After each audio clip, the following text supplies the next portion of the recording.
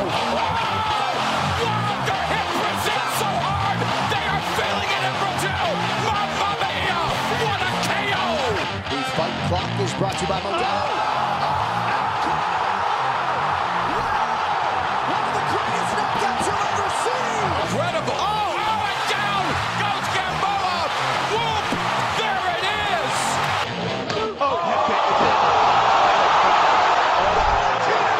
Shevchenko with a huge highlight tonight!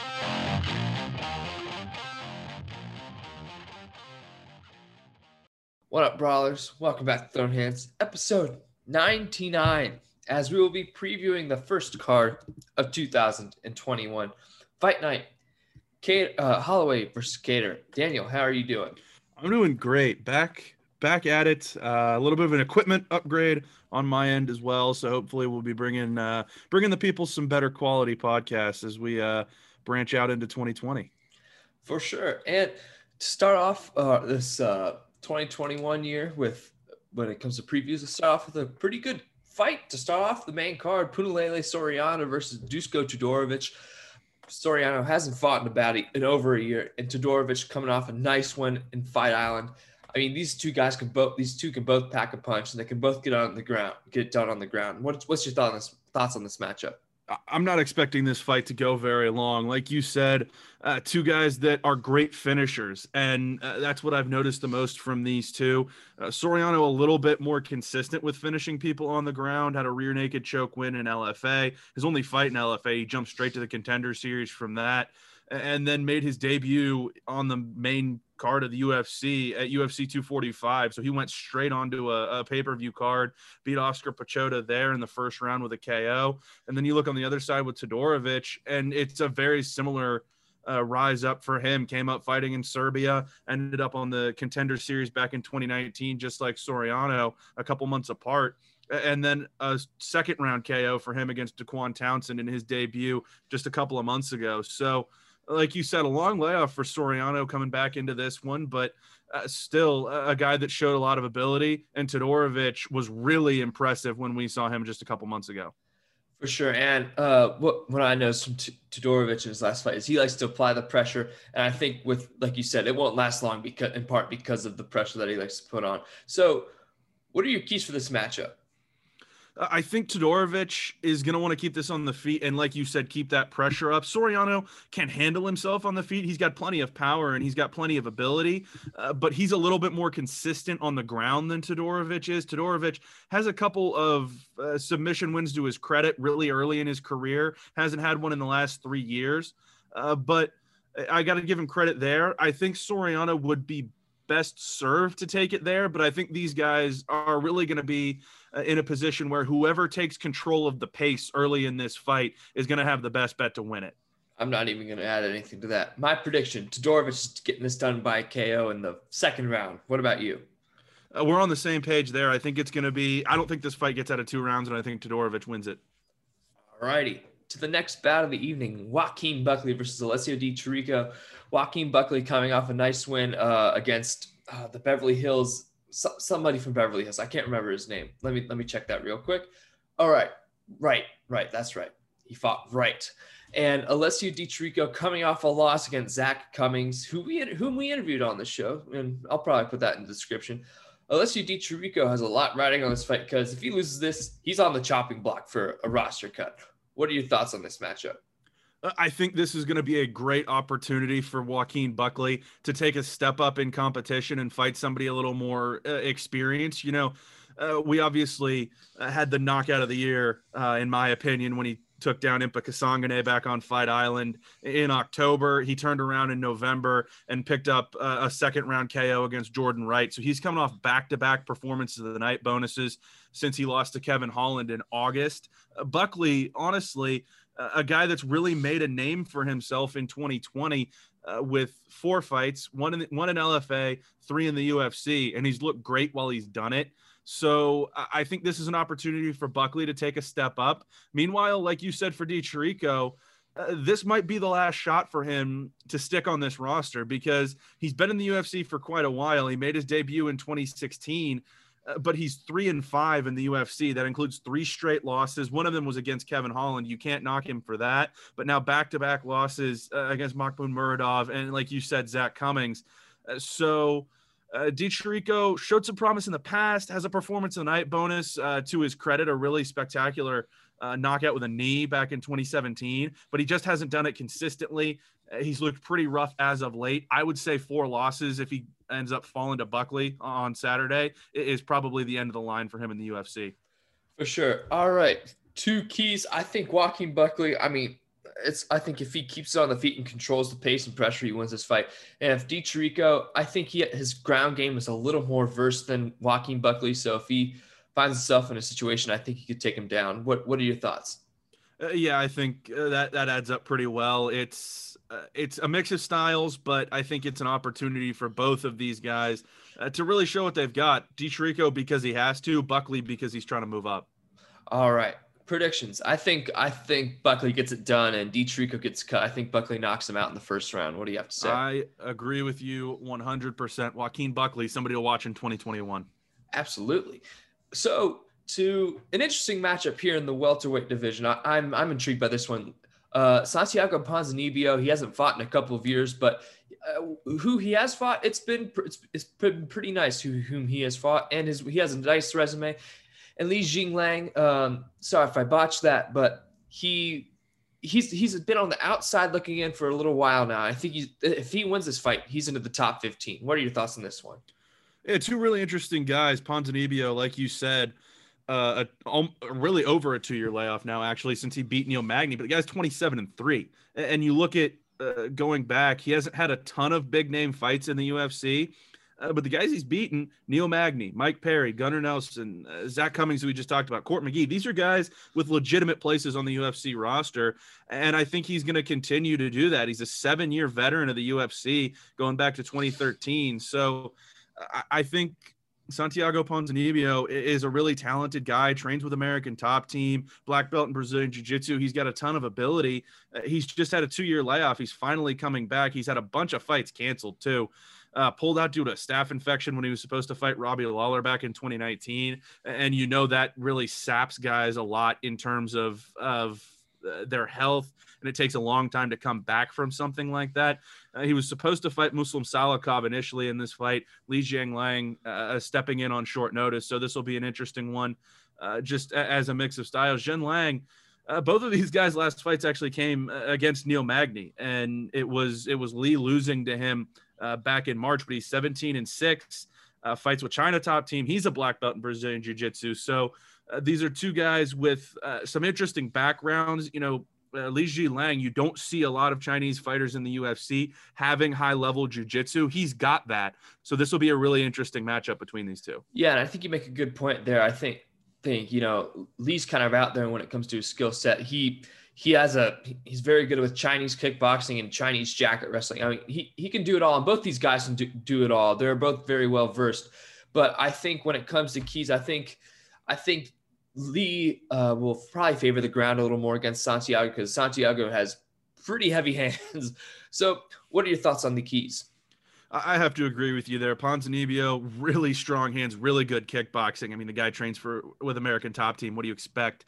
And then Lee, like you said, will probably try to take this to the ground a little bit. He's a really well-versed fighter, which I've been really impressed with when I've seen him in the past. All right, predictions. I think Ponzinibbio gets back on track, finds himself against his top 15 opponent with a knockout. What do you have to say? I agree with you there. I think Ponzinibbio has a ton of talent. He's 34, but I think he's really just scratching the surface of what he can do. All right, to the co-main event of the evening, a 2013 welterweight title eliminator, Carlos Condit versus Matt Brown. Both of these guys on their final bouts of their contract. Really interesting fight. They were scheduled to fight 7 years ago, but that didn't occur. But these 2 guys, we're getting the fight we want, and I think it'll be a good one. What are your thoughts on this matchup? Yeah, 36-year-old Carlos Condit, 40-year-old Matt Brown. Again, this is like a dream fight coming back to 2013. Condit coming off a win against Court McGee back in October. I remember previewing that, really doubting him coming into that fight, having lost 5 in a row. But he really didn't lose to anybody that he shouldn't. I mean, Robbie Lawler in a fight for the UFC welterweight championship back in 2016, Damian Maia, Neil Magny, Alex Oliveira, Michael Chiesa. He didn't lose to anybody bad in that stretch. He took pretty much 18 months off, more than that even, before taking on Court McGee, and he looked good in that fight. So Condit's really on the bounce back right now. Matt Brown fought once in 2020 against Miguel Baeza, was knocked out really early in the second round of that one. Honestly, I was really impressed by Miguel Baeza in that fight. That had very little to do with Matt Brown being over the hill. He had a two-fight win streak coming into that. This is a really interesting fight because these are two guys with a ton of experience and a ton of ability. Matt Brown, great on the ground, brown belt in Brazilian Jiu-Jitsu, brown belt in judo, but still has really heavy hands. And Carlos Condit's Carlos Condit. You get what you expect with Carlos Condit. So these two guys, a really interesting matchup, one that we've waited a really long time for. Yeah, I have to agree with you there. It won't be, I don't think there'll be as much fireworks as if it were fought 8 years ago, but excited nonetheless. Keys, Matt Brown should probably bring this to the ground. I think if Carlos Condit can keep it standing, I think that'll be in his favor. What about you, man? I agree with you there. It's going to be a mix of styles wherever the fight ends up. I think that's who has the advantage, whether it be, like you said, Brown to the ground, Condit on the feet. All right. What's your prediction? This is a tough one because these are two guys that have so much experience. And when you get these kind of fights, it's really hard to make any kind of guess as to who's going to take it. I lean Carlos Condit in this one. We saw Matt Brown, like I said, have some struggles with Baeza earlier in 2020. Again, that was a really strong performance from Baeza. Matt Brown had some flashes there, but I'm going to give Condit the advantage here. He's 4 years younger, and I think he's going to be able to put Matt Brown down in this fight. Not necessarily a finish, but I think he controls it from end to end, probably takes it in a decision. Yeah, I'll agree with you there. Carlos Condit by decision. All right, to the main event of the evening, one of our favorites here on the show. Well, both of them. We love these guys both. Max Holloway versus Calvin Kattar. This is the fight we all want to see, and this is the perfect way to kick off the year, I think. Max Holloway, former champ, losing 3 of 4, but I can't blame him. He lost to Poirier, one of the greatest lightweights of all time, and Alex Volkanovski twice, but he could have won the second one in some people's eyes. And Calvin Kattar, probably the best boxer in the UFC right now. Stipe Miocic is a close second, but though. What's your thoughts on this matchup? Like you said, two world-class guys at what they do. Holloway, so creative as a striker. Like you said, back-to-back losses in title fights against Volkanovski. The second one, a split decision that I thought Volkanovski won that fight, but I wouldn't have had a problem with the judges giving that to Max Holloway. A win against Frankie Edgar before that. Again, like you said, the loss to Poirier, but he was moving weight divisions and fighting one of the best lightweights that there's ever been. On the other side, you've got Calvin Kattar, who's been around for a long time when it just comes to just fighting in general. But he's really starting to hit his stride in the UFC at the age of 32. Knocked off Dan Ige and Jeremy Stephens in 2020. And we all remember that elbow against Jeremy Stephens to finish that fight off. He's really bounced back from his loss against Zabit in 2019, and he looks like a guy who's a legitimate contender in this division in 2020.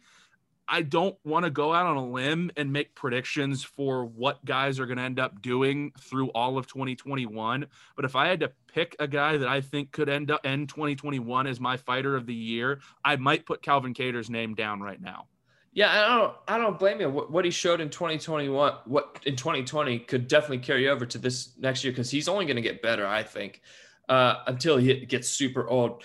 And my thing with this fight is when's the damage that Max Holloway has taken? When is it going to catch up to him? And I think with someone as refined as Calvin Kattar who can hit those spots and pick and choose where he hits you, I'm concerned for Max Holloway because he already has the third most significant head strikes taken in UFC history. And he just turned 29.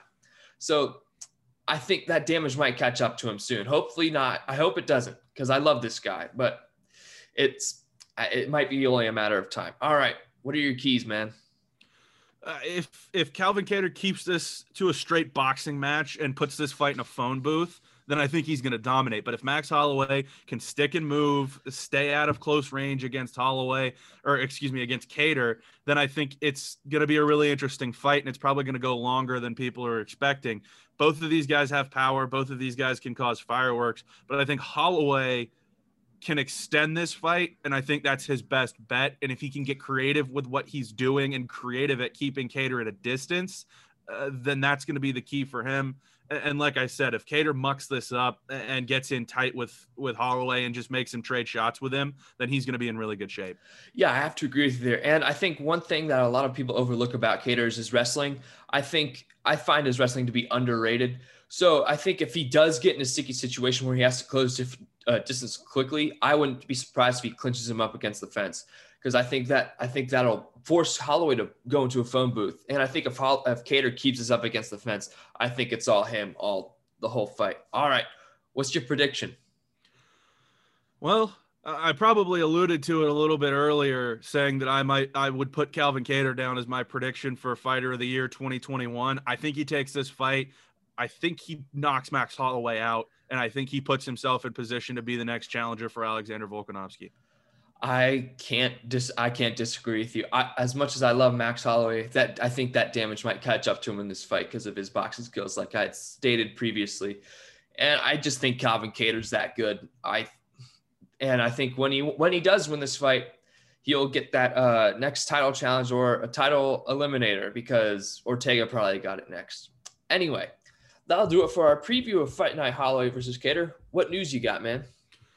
Well, some interesting rule changes coming down from USADA. Updated rules January 1st.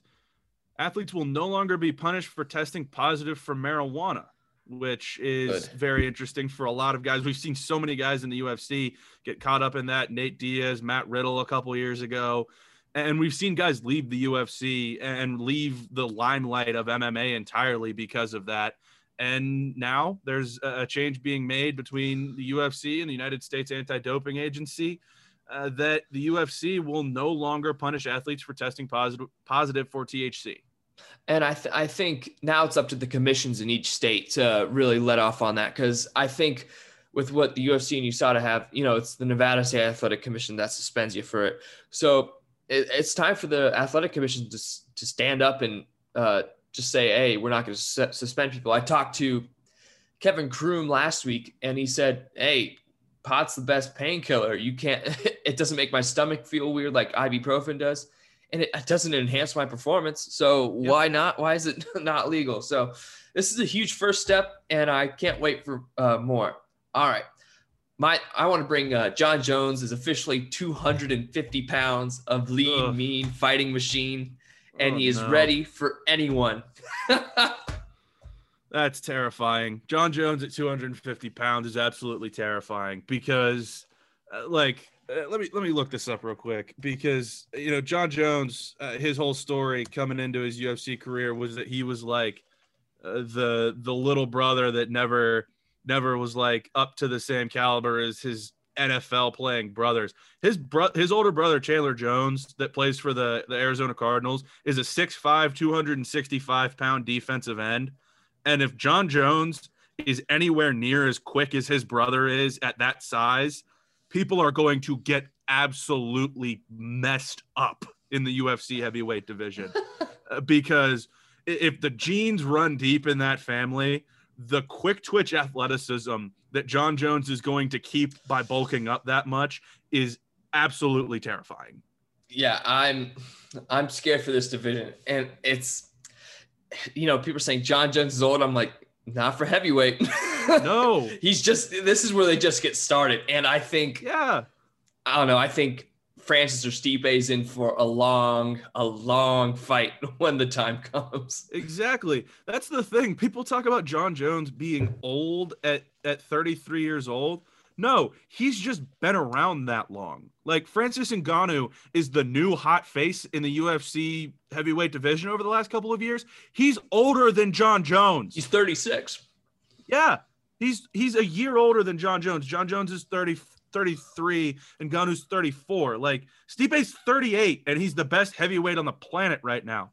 Like, people need to stop like boxing that stuff in. Like, And Ngannou was older than Jones, which is ridiculous. And Adesanya is saying, he's like, John Jones is old. I'm like, no, he's not. You're 2 years younger than he is, dude. Be quiet. And I just want to see that fight because I think John Jones would just have his way with him. Like, I don't. Probably. Yeah. And speaking of that, I can't wait for him to get his head blasted off by Blachowicz. I think that's bound to happen. But we'll get there come March. We'll get there in due time. Nate Diaz is going to move down to 55. I thought that was interesting. Yeah. But speaking of Nate Diaz, Paul Felder said if they gave him a Nate Diaz fight, he'd take it, which is interesting. I'd be all in for that. Yeah. I'm going to be completely honest. I'd love that. Or Tony Ferguson wants Nate Diaz, and any of those. Anything. I think the UFC probably can't make a Justin Gaethje Nate Diaz fight because as much as Nate Diaz bleeds, they would have to replace the entire octagon between fights if that's not the main event. Yeah, that's my concern. Like, the fight won't be past 2 rounds especially if he fights Tony Ferguson. Let's be honest here. The fight's not going anywhere. I don't know if you saw this, but employees at assisted living facility accused of inciting residents to fight each other. There you go. Keep them in shape. Keep them in shape. Good Lord. Look at how many people out here. Are doing Muay Thai and Brazilian Jiu-Jitsu to have consistent exercise. Who says the elderly can't get in on it? I don't blame them. I don't blame them. I don't have anything else. You got anything else? I'm all set, man. Yeah, definitely. You can catch me writing on bloodycanvas.net. I write pieces here and there. Where can people catch you besides on here, Daniel? You can find me on Twitter at Daniel Woods WV. It's gonna be a pretty well-rounded sports situation there. Hockey season just started, and despite living in West Virginia, I'm for some reason a Toronto Maple Leafs fan. There's gonna be a lot of tweets about that. And college basketball, college football, MMA, you're gonna get it all. So follow me at Daniel Woods WV on Twitter. And anything I pop up on elsewhere, you're gonna find on that Twitter feed. So that's the best way to figure out where I'm at. Yeah, same. Jacob Janoski MMA, you can find me there. But I still post a lot about college basketball, pretty much anything, NFL football. But yeah. All right. Well, Daniel, thanks for coming back. Next one's 100. Sure. All right. We'll see you guys later.